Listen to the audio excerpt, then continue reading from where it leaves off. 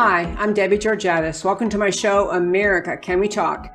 Today, we're going to talk about Seth Rich rises again, the coronavirus and truth in numbers, coronavirus reaction, science or plot, and hair salons and civil disobedience. And I'll tell you why these stories matter to you. Stay tuned. I am America, one voice, united we stand. Debbie Georgatis, host of America Can We Talk, is an author, attorney, and political analyst whose mission is to inspire the American political conversation about preserving liberty in the best country on earth. Hi, welcome back to America Can We Talk and to today's First Five. I'm Debbie Georgatis. This segment, Seth Rich Rises Again, is really the most amazing unfolding story in Washington, and I want to give a little bit of background just to remind you in case if you're thinking that name Seth Rich sounds familiar. Who is that? Back in 2016, during the election cycle, Seth Rich was a young man who worked at the DNC, the Democrat National Committee. He happened to be a supporter of Bernie Sanders, and at that time, of course, the primary is still ongoing. Seth Rich was murdered, most unfortunately, very sadly, in June of 2016. Very, early morning, late night, early morning. He was shot in the back in a neighborhood where he lived, and the investigation, the police looked into it, and they ended up calling it a robbery gone bad, even though nothing was stolen. He still had his watch, his wallet, everything intact. He was shot in the back, and the police just called it unfortunate and let it go. But many people were very, very suspicious about that. And then, tied at happening at the same time, you may recall at that time in 2016 that there were emails that were somehow being obtained from inside the DNC server, the Democrat National Committee server, and the Clinton campaign server. And those emails have been given to Julian Assange, who runs WikiLeaks. So Julian Assange, running WikiLeaks, put these emails out, and they came out. There was just an avalanche of them, one after the next, for weeks and weeks. And essentially, they helped America see how completely creepy Hillary Clinton is. The point of today's story is not the details, what was in the WikiLeaks emails, but they made the DNC look really bad. And the DNC then complained about it, of course. I mean, it made Hillary look terrible and just creepy. It's really bad.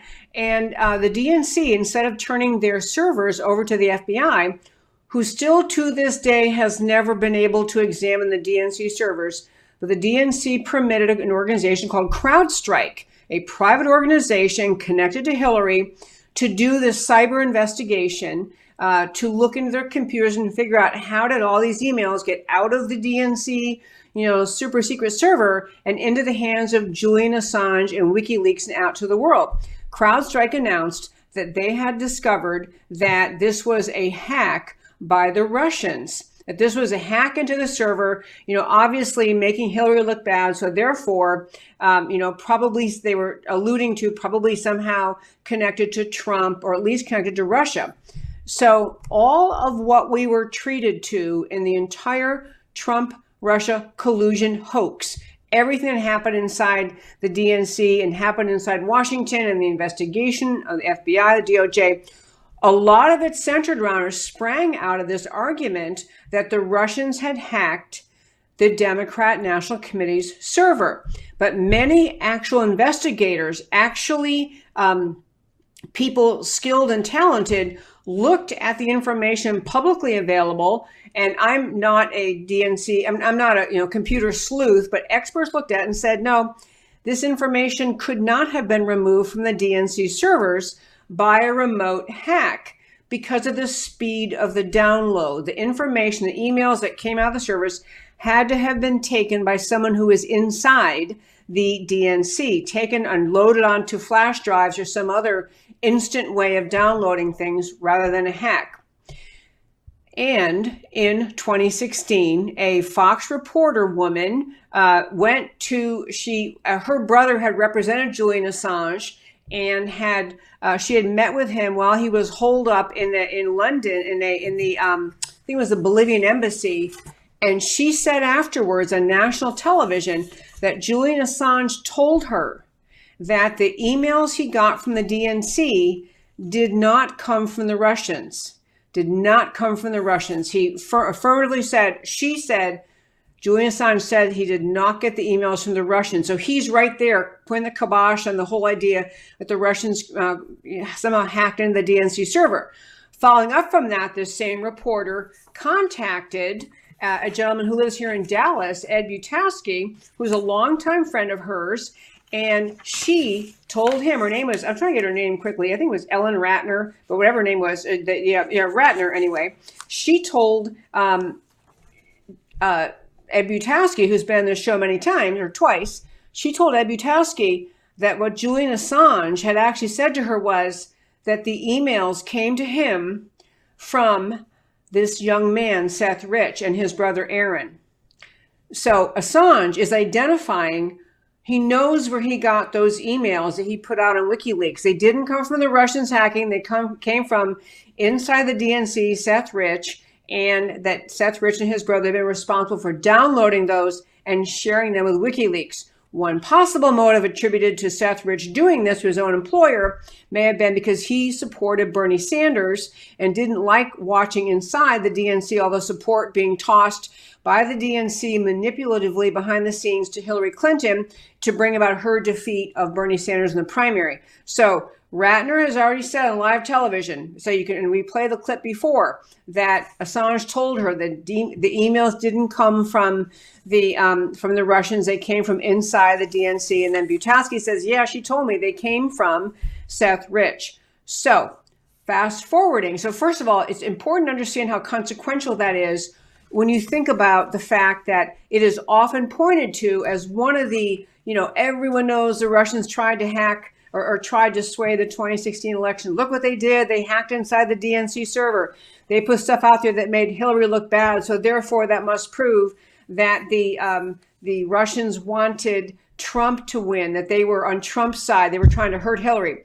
Recent discovery, will remind you, is that in fact, documents now out and available and being discussed are that the actual fact is John Brennan, head of CIA, was squelching the information they were gathering in 2016, which were telling him the Russians were not on Trump's side. If anything, their intelligence was steering them to the understanding the Russians wanted Hillary to win, which is what I've always said. But back to the Seth Rich story and what's happening now. So Seth Rich, that's become just an unsolved case, and the police just toss it up to a, who knew? I guess it was just a robbery gone bad, even though nothing was stolen. So here we are today. We've been talking about how the House Intelligence Committee, that these documents were released finally after being held back for so long, that it's now evident that despite what Washington has said, what the media has tried to say, what the DNC has tried to say, that there actually was an investigation, some level of investigation in Washington about whether or not Seth Rich was really the one. Seth Rich, who was murdered, was really the one who got the emails off the DNC server via a flash drive or something and gave them to WikiLeaks. And of course, much speculation, if that is true, if Seth Rich was the one taking these emails, then, it raises all sorts of questions. And who murdered him? Who and whose interest, whose interest did his death serve? Because he was a Bernie Sanders supporter, not a Hillary supporter. He's giving away information, making Hillary look bad. Your head could go a lot of directions. But what's happening today is there's a lawyer based in New York, Ty Clevenger, and he represents Ed Butowski. Ed Butowski, the Dallas person who's been on this show a couple times.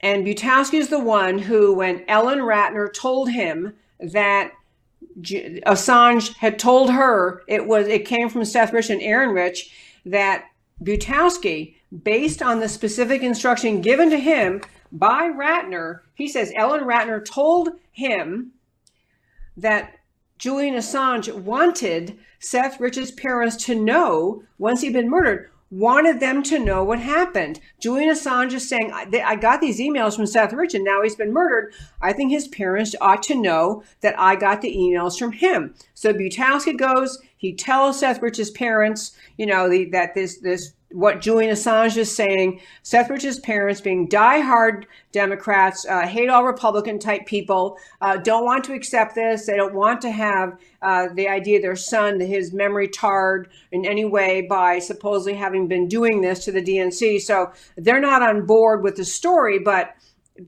Butowski, what Ratner told him to do, went and had that conversation with Seth Rich's parents. So lots of litigation flying around among a variety of people irrelevant to this story. But what I want to get to today is this. So now Ty Clevenger, the lawyer for Butowski, has sent in an email, a regular letter. You can read it online. You can read it at my website, americacanwetalk.org. On the homepage under shows, drop down list of links. You can read all the stories I'm talking about. But Ty Clevenger has sent a letter today, now on May 7th, to Richard Grenell, who is the interim director of of National Intelligence, DNI. So Grenell is the interim DNI director. Clevenger is saying to him, look, guy, I want the information that you may have in your possession related to the whole Seth Rich case, and specifically the investigation that actually did happen, despite the effort of everyone in Washington trying to say there was no investigation. We didn't have to look into Seth Rich. That poor young man was murdered in a random street crime. It had nothing to do with anything related to the campaign and his work at the DNC. So here's what Clevenger is now saying to Grenell. He's saying, number one, I represent Ed Butowski. He's my client. And he lists all the cases involved. There's a bunch of litigation going on. And he says, in this case, he said, first of all, Julian Assange strongly inferred Mr. Rich, rather than Russian hackers, were responsible for the emails being released. And he said, and this is now Clevenger, what he's telling DNI Grenell, I am reliably informed that the NSA or its partners intercepted at least some of the communications between Mr. Rich and WikiLeaks. So there would be evidence, you understand, if Seth Rich is the one grabbing the emails and he's sending them to WikiLeaks, there'd be some electronic record, and that's what he's getting at. I'm reliably informed that the NSA or its partners intercepted at least some of the communications between Mr. Rich and WikiLeaks. Before elaborating on that, however, I want to first note the extent to which the deep state has already tried to cover up information about Seth Rich.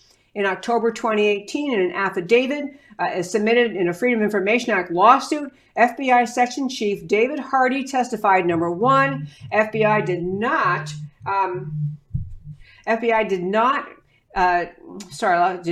investigate any matters relating to Mr. Rich. So you have the FBI section chief saying that the FBI never investigated anything related to Mr. Rich. And number two, FBI unable to locate any records about Mr. Rich. And this guy, Ty Clevenger, in his note to DNI Grenell is saying that was a lie. Now we all know the FBI guy lied. The section chief, David Hardy, lied. He says last September, Judicial Watch, September 2019, Judicial Watch inadvertently obtained records about Mr. Rich by requesting communications between FBI lawyer Lisa Page and supervisory agent Peter Strzok. And he says the header in a heavily redacted email string shows the name Seth Rich. And in one email, Agent Strzok boasts about having squashed something pertaining to Mr. Rich. So now you have the FBI who's lied through their teeth about going after Lieutenant General Michael Flynn, lied through their teeth, making up stuff, concocted the whole Trump-Russia collusion. Now Clevenger, is pointing out that even documents that were obtained with respect to other litigation is pointing out that the FBI did indeed investigate Seth Rich. In fact, this Strzok guy is bragging that they squashed something pertaining to him. And then he also says, Clevenger is saying in March of this year, he deposed Assistant U.S. Attorney Deborah Sines, who was the prosecutor assigned to the Seth Rich murder case. She testified the FBI investigated a possible intrusion into Mr. Rich's electronic accounts. The FBI examined Mr. Rich's computer. The FBI did have records pertaining to Mr. Rich. So, folks, this is, it's an amazing thing. I always talk about in the show, you got to keep persisting. You keep pursuing the truth. What Clevenger is doing now on behalf of his client, Butowski, because Butowski was accused of lying, making up this stuff, that, when he went and gave the information from Julian Assange to Ellen Ratner to Butowski, and then he went and talked to Seth Rich's parents. He's been accused of lying. He's been just really, his life been kind of raked over the coals, all because he relayed the message at the behest of his friend Ellen Ratner. I meant to look up the dates I've had him on this show, but at one time he was on this show, Ed Butowski, gave a very detailed account of the entire interaction with Ellen Ratner and then with Seth Rich's parents. But this is a huge, huge story going to continue, because I think, again, the FBI thinking they can just bury and hide things, not working out well as the tide is turning against the FBI and the entire Trump-Russia collusion hoax. And that, my friends, is today's First Five. I also want to talk about today the coronavirus, truth in numbers. You know, we continue in this country in states at various stages of shutdown, aren't allowed to leave your house, only essential stores open, only essential things you're allowed to buy when you're in certain stores. Businesses can't open. You know, the economy has collapsed. Unemployment numbers. In fact, I had a guest on last week on the show. I think it was Chip Roy, but one of the guests was talking about the idea that we lost more jobs. We lost more jobs in the past 8 weeks, meaning unemployment filed, than we gained in the entire upsurge, entire improvement of our economy, not just under President Trump, but even if you count before President Trump and the economy a little bit turning around, we've lost that many jobs in 8 weeks. And so I want to give you some, and it's all the threat of the coronavirus. I know we've been on this show many times talking about in fact, I urge you, if you haven't read about it, to be sure and read about and understand what the left did what the Washington, D.C. establishment did when they got really bad numbers out of London, out of a doctor named Neil Ferguson in London. Another source actually in America, out of the University of Washington source, also gave very bad information to Washington. And so they had death projections, lethality projections, infection rate projections, projections related to the number of ICU beds needed, hospital units, all sorts of things, grotesquely exaggerated. And so we jumped in, this is now in early March, we jumped into an emergency state unseen in American history to respond to the coronavirus because of really bad data and really bad models. I want to share a bunch of data with you in just a moment to inspire you to think we are still reacting to the bad data. We're still taking action, keeping our economy shut down based on bad data. It's like one analogy I used in some speech I gave was the idea that if you took a patient's temperature and their temperature you thought was 109 degrees, you would drop everything you're doing. You would turn all of your medical attention to do everything conceivable to revive that patient, to bring down the fever, to make sure that they survive, because it's very dangerous to have a fever that high. But the moment you realize that the thermometer was broken and the person's temperature was really only 99, you would drop the emergency reaction because you have better facts. The person's temperature is only 99.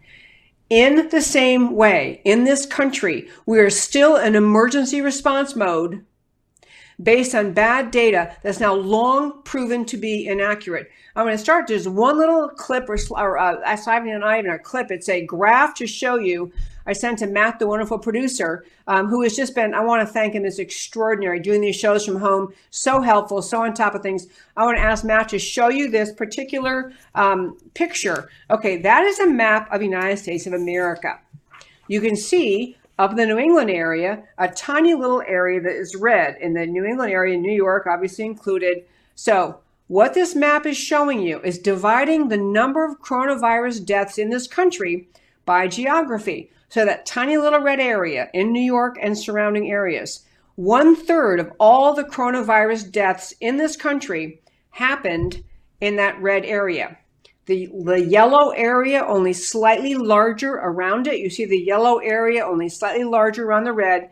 1/3 of all coronavirus deaths happened in that yellow area. So 1/3 in the red, 1/3 in the yellow. The entire United States, the whole rest of the country includes, as you can see, Alaska and Hawaii at the bottom, entire US mainland. The remaining 1/3 of all coronavirus deaths happened in that area. My point is, We had a drastic and horrific problem in a very tiny portion of America, and yet nearly the entire country remains shut down. So that's the first bit of data I want to share with you. Mountains of data today, but really simple things to follow, all to make the point we do not have to continue under this economy crushing, free market crushing, leftist empowering shutdown because the data do not justify it. So here we go. I want these, and I also want to be sure and tell you some more about Wuhan in a moment. But I first want to tell you that the CDC is now acknowledging that U.S. COVID-19 deaths peaked in mid-April. We are now in early May. So we're on the downside. U.S. COVID-19 deaths peaked in mid-April. It's also true in America. The data that you just have to understand, half of all deaths in America, half of all coronavirus deaths happened in just 5 states. New York, New Jersey, Pennsylvania, Massachusetts, and Michigan. The majority of those have occurred, the vast majority, even those occurred in New York State. The CDC has acknowledged, Center for Disease Control has acknowledged, 90% of all virus hospitalizations are of people who had serious pre-existing conditions. It's not striking down healthy people. I'm not saying that there's not a healthy person in America who has not most unfortunately contracted and even succumbed to COVID-19. But the crisis nature of what we are doing is not justified by the facts on the ground. 86%, as an example, of Illinois' 3,000 plus deaths were in ages over 60. You can just, I can go on and on and on with data, but to make the point that we have people who are threatened by the virus because of age or pre-existing conditions. We have the vast majority of Americans who are not threatened, but everyone's life is being shut down. Everyone's life is being shut down. I also want to make a point about numbers in this segment related to coronavirus. There was a great piece comparing the state of Georgia with the state of California. Now, yes, and the piece I'm referring you to, and you can read it at my website, americacanwetalk.org, on the homepage under shows, drop down list of links. In Georgia, the governor there, Governor Kemp, decided that in the final third of April, essentially, that he was going to open up the state. It's been open 20 days. And so he's opened up the state, and they're keeping track of what they're doing. They're doing all sorts of careful opening, contrasted with California, that is continuing a massive lockdown. California is still in massive lockdown.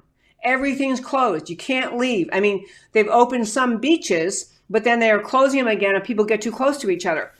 But I want to tell you, and again, this data matter because it helps you realize that policy in this country is not being driven by science, is not being driven by data. In the great state of Georgia, as they have pursued their opening of the state since April, they now have the lowest number of COVID-19 patients hospitalized in the whole state, based on compare with when they started this whole effort. So they have the lowest number of COVID-19 patients hospitalized, lowest number of ventilators in use, under 1,000, the whole state of Georgia. 11,000 people tested in the last 11 days. Testing available for 110,000 people were tested in the last 11 days. Testing is available for everyone, and they have a declining percentage of Georgians testing positive. So they're in the downward trend in all good ways. Contrasted with California, continues its lockdown, and they are trending up. They're one of the few states where the numbers are even worse than the projections that were originally made. Shutting people in place is not preventing the virus, is not preventing the virus from spreading. California shuts them in place. Virus is worse than the predictions. And the other thing, just to mention to you, I think you probably saw or read about this, but in the state of New York, they have recently announced that 2/3 of the new people newly admitted to the hospital, 2/3 of their new coronavirus patients, COVID-19 patients admitted to the hospital, came to them from lockdown. They're coming from places and from people who are on lockdown. So the lockdown is not preventing people from contrasting the virus. These are really, really, really important points to understand.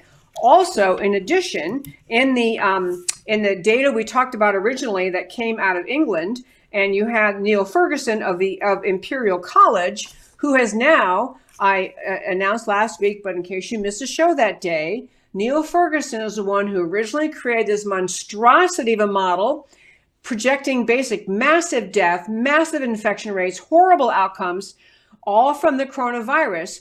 He projected those, and they were by orders of magnitude wrong. They were the numbers that now Drs. Fauci and Birx have admitted they had in their heads, they had in their hands when they went into President Trump and told him that unless he locked down the country, we'd have between 1.5 and 2.2 million deaths. That's the number they were relying on. Neil Ferguson now, having put these horrific projections out all over the world, all these countries panicked in reaction to it, did shutdown. Neil Ferguson had to resign from Imperial College recently for violating the violating the quarantine that was put in place because of his models, and he violated that quarantine because he was sneaking off to meet with his married lover. So leaving that aside, other actual experts have now done a deep dive into what Neil Ferguson came up with. And I'll just share with you, there were quite a few just pretty damning comments made by actual experts who looked at what he'd done, and their expressions were, and looking at the code he used, the kind of the model for the model, the code he used was deeply riddled with bugs, huge blocks of code, bad practice, quite possibly the worst production code I've ever seen. That was all related to numbers. We do need to care about our fellow neighbors and friends. We do need to have protection of the vulnerable. We need to make sure the hospitals have what they need to care for patients, and doctors do. We have to be careful to protect and help people. But we do not have to continue a shutdown that is destroying the American economy, much to the glee and joy of the left, but is also not necessary in response to the actual virus numbers. I want to tell you two more things in this segment before I turn to my next segment about the reaction, science or a plot. But, all of this kind of came to America's attention in January, and people in America became aware that they had a big problem in Wuhan, in China. And in Wuhan, they had this outbreak, and they had, this concern about, did the virus come from the wet markets? Did it come from the bioweapons lab? And, both people who have either opinion, there are very arrogant people who have a view on both opinions and mock the other side for not agreeing with whatever they say. Whatever it came from, and we will get to the bottom of it as Americans, we also now know that because they monitor so much about China, thank goodness we monitor so much about China, we now have a report obtained by the London-based NBC News verification unit that there was a cell phone, because they monitor and access cell phone usage data. There was no cell phone activity at all in a high security portion of the Wuhan Institute of Virology from October 7th to October 24th. 17 days, no cell phone activity. It was a blip on their screen because it was inconsistent with its usual. And so they're assuming there was a hazardous event, apparently, in the Wuhan lab as early as October. We also had information from the German intelligence that basically picked up a call between the head of the World Health Organization, WHO, and the Chinese president, Xi Jinping, where Xi Jinping is asking WHO to hold back information about the coronavirus, about person-to-person transmission, and to delay a pandemic warning. So we have all sorts of bad information, bad actors in China, and here we are in America, we're still on shutdown. But I really wanted to turn to and talk about, though, is in this, I guess in the next segment, I want to talk about the coronavirus reaction. Is it science or a plot? I will tell you, I do media things sometimes, and I did an interview today, another one tomorrow, that people have been saying that, not the virus itself, But America's reaction to the virus is political. It's being used by leftists in this country. And there are, of course, many people who roll their eyes and say, that's ridiculous. You know, it's a virus. What else can we do? Of course, we have to take charge. We have to protect ourselves. But I want to explain to you why people are saying that and why I think it's valid.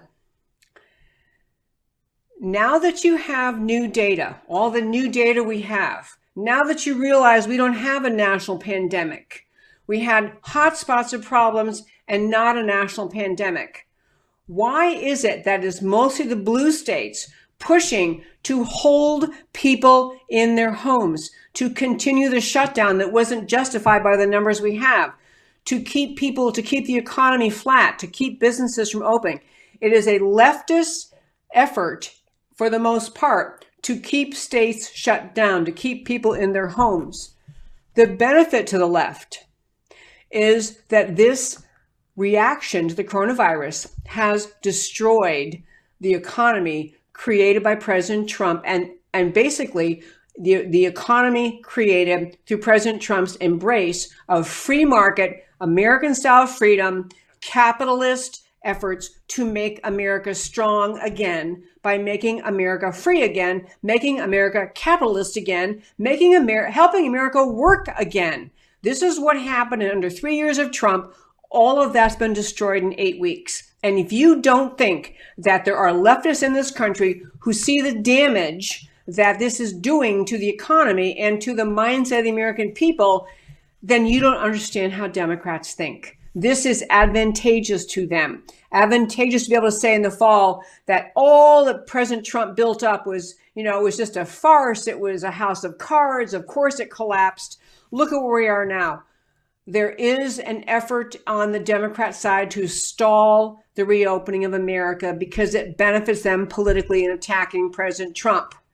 And more so, all of the restoration of the belief in America as a free market economy, as a free country, all of that is being destroyed by the collapsing of the economy built under President Trump. So I want to make, I mentioned the last segment, but I want to mention it again.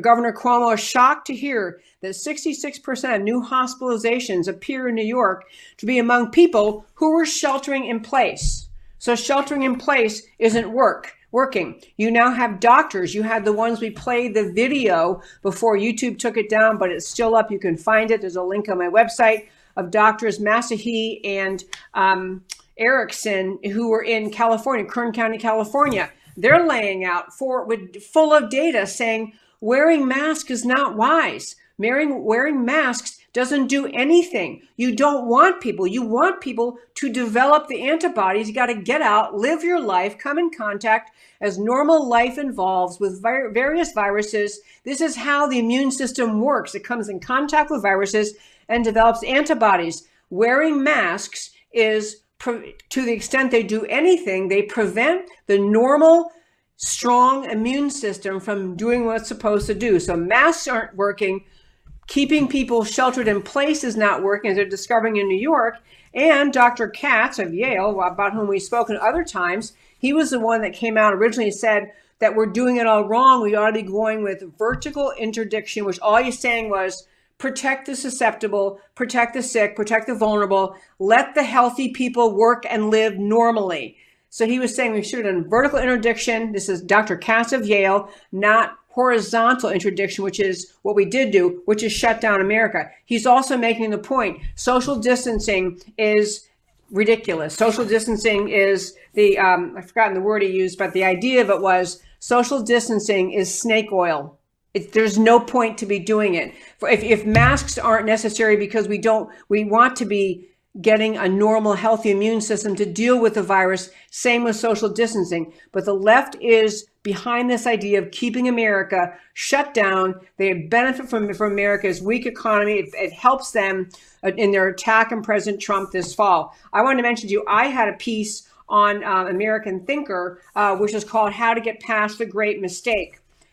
I don't have time to go into the detail of it today. I'm probably going to do another show this week, but it was talking about the idea that what we've been talking about just now, accepting bad data was a great mistake. Going to the great shutdown based on the great mistake was the next problem, when this great shutdown, and we need to fight back against it, because the great shutdown is shutting down civil liberties, shutting down freedom. That's what's happening. Leads me to my last quick segment for the day, which relates to actually a case here in Dallas, Texas. Other things like this are happening around the country, but I want to talk about the idea about this hair salon owner in Texas named Shelley Luther, who was arrested for keeping her salon open during the coronavirus shutdown, which continues. Or I guess now they're slowly opening things in Texas. Texas is not really behaving, frankly, as well as a red state should behave in this. It's very slow, very plodding, very fearful, slow reopening, not what you'd expect out of the great state of Texas. But I want to say that the woman who was arrested, Shelley Luther, for keeping her salon open, she wasn't hiding it. She wasn't lying about it. She just said, I have to work. My employees need their income. They've got to pay their bills. I've got to pay my bills. I want to open. I want to assert the idea of civil disobedience and remind you that concept of civil disobedience. For some reason, I really recall the discussion in law school about civil disobedience. But the idea of civil disobedience in a nutshell is that if you think there's a law that's unjust, you can try to change it. You can go to the legislature, you can lobby, but sometimes the way you fight it is by violating it and then taking the consequences. Or the basic first principle is that you definitely think you maintain respect for the overall rule of law. You're not overthrowing the government, but you're disobeying a specific law that you perceive as unjust. The second principle is you plead guilty to the violation of the law. You acknowledge that you did it. And so this is what Shelley Luther, if you know the story of Shelley Luther, she ultimately she kept her salon open. They finally had she had several notices from our local county government saying she had to shut down. She's saying, no, this is not right. I'm morally opposed to the law shutting down my salon. And she ended up being called in front of a left-wing judge who was very scolding and demeaning toward her and told her she had to apologize or else he was going to exercise his right to send her off to jail. And she said, I'm not apologizing for feeding my children. She was polite. She didn't call him names. She didn't mock him. He said, apologize for being selfish and for endangering your fellow citizens or something. She just said, no, I'm not apologizing for feeding my children. So she followed the tenets of civil disobedience, which are you respect the rule of law, otherwise, but you disobey the law, you're calling out, you're trying to call attention to an unjust law, and you plead guilty to the violation of law, and then you attempt, in your effort to fight this bad law, you attempt to convert your opponent to demonstrate why what you did is just. She followed those ideas of civil disobedience. It is the same thing. It's not the same order of magnitude, but it's the same thing. If you think about Rosa Parks, the precious American woman, black woman, who back in December of 1955 in segregated South decided she wasn't going to sit in the back of the bus in Montgomery, Alabama. That's another example of civil disobedience. She did not violate every law. She did not declare she wasn't going to follow any laws. She said the law that says I have to sit in the back of the bus is segregation, is discrimination, is bigotry. I won't do it. She sat in the seat she wanted to sit in and got arrested and agreed she pled guilty. And she became, of course, an icon, leading America eventually away from the idea of segregation as they were practicing in the South. Now, I know, people, that the wrong law that you saw Rosa Parks protesting was far more evil, far more impactful to a vast number of Americans, because Black Americans in the South, not just Alabama, a bunch of other places, did not have equal rights, and she was right to oppose it. It brought attention to the country, for many people outside the South who didn't live in segregation, to how evil it was. So she engaged in civil disobedience. She broke the law. She accepted responsibility, and she used her case to try to draw attention and change the minds of people who put those laws into place. She obviously were not single-handedly. We had the civil rights era. We had Martin Luther King and many other great Americans, and finally got ourselves to get rid of those laws.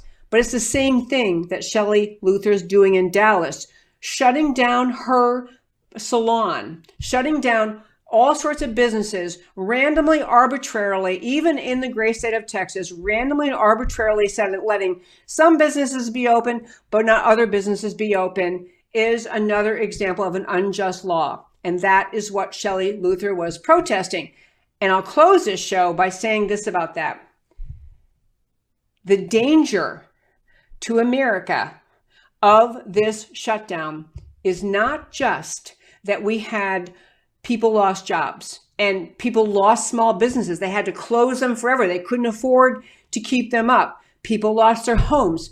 People lost everything. But that's not even the worst damage flowing from this shutdown, unjustified by science, unjustified by the numbers.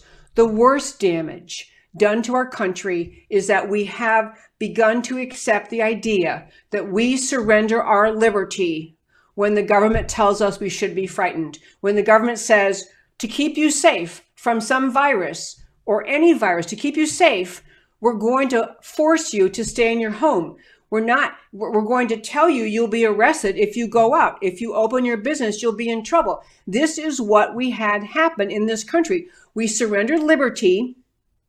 We're being told we have to surrender our liberty in order for the government to keep us safe. The government cannot be making laws about keeping you safe in this kind of context, because if they can, if we say, sure, anytime government, you think there's a threat, you just tell us how long we have to remain in house arrest in our homes, how long we have to have our businesses closed, how long the economy can be destroyed, and you're going to let us know when, again, it's safe to go out. We have surrendered liberty. That is the worst outcome of this coronavirus. I'm sorry for every single death. Of course, the loss of life is horrific. My heart goes out to everybody. I do know of people who have lost friends in the coronavirus, this horrible epidemic in America. I do know that people, it is lethal and it is painful, and it's been a strain on our system, and it's been hurting American people.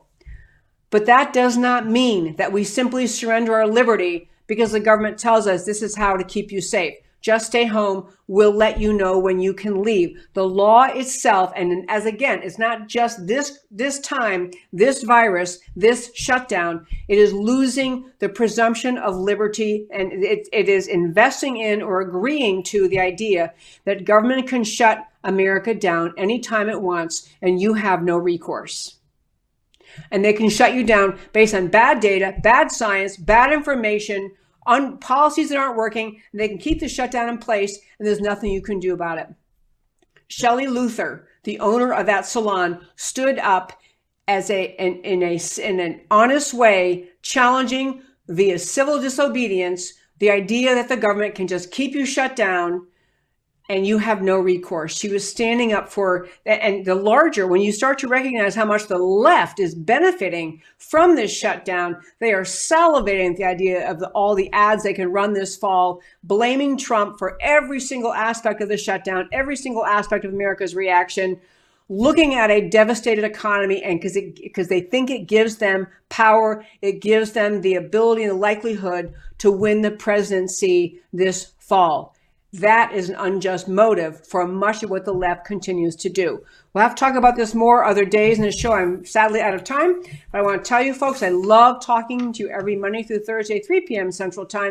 Love having this opportunity to share with you these important stories and ways to think about, arguments to think about, the way that the stories impact the future of liberty in America, the way the stories impact our ability to preserve America if we stand up and speak up for preserving this country. And now I'd like to share with you at the very end, as I always do, why the stories we talked about today matter to you. So we start with Seth Rich rises again. The pivotal assumption of the Russia collusion hoax was the DNC hacked by the Russians. FBI never verified the hacking, relied on CrowdStrike, a private cybersecurity firm, recently released transcripts of the House Intelligence Committee questioning of CrowdStrike CEO. CrowdStrike had no direct evidence Russians had exfiltrated the emails. You got to get that point. Even CrowdStrike did not have any information we now know that proved that the Russians did it. It's simply astonishing. WikiLeaks' Julian Assange has publicly implied he got the DNC emails from Seth Rich of the DNC, attorney Ty Clevenger representing Ed Butowski in defamation cases relating to the Seth Rich murder investigation, has disclosed his letter to the the acting DNI director, Rick Grinnell, stating that WikiLeaks' Rich emails are in possession of the DNI and demands their release. Such emails potentially prove there was never a Russia hack of the DNC explosive dimension of coup plotting, new array of co-conspirators. On the coronavirus and truth and numbers, why it matters to you, original predictive model from Imperial College in London, now exposed, is based on primitive coding, so flawed as to be practically fraudulent. Half of U.S. coronavirus deaths happen in 5 states.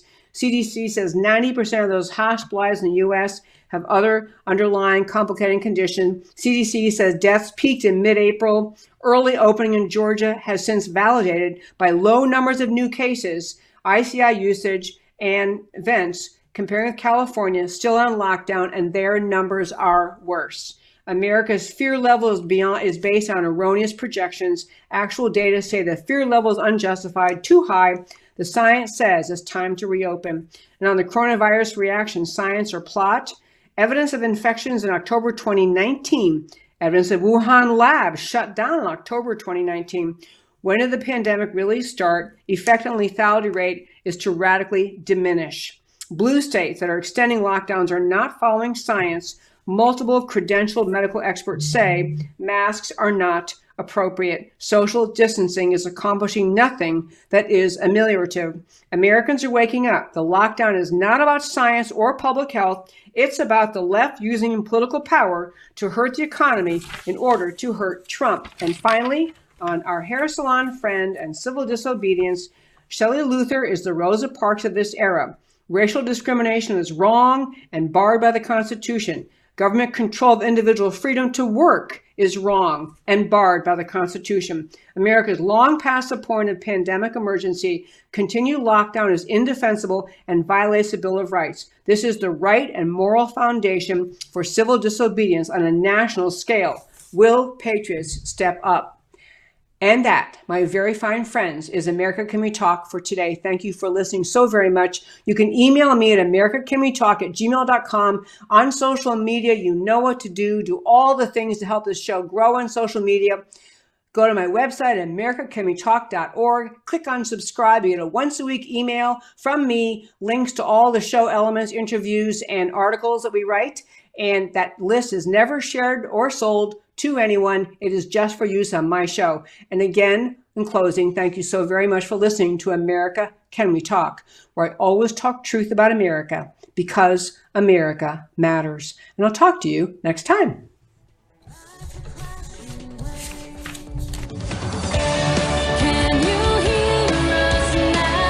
America Can We Talk? Truth about America. Can you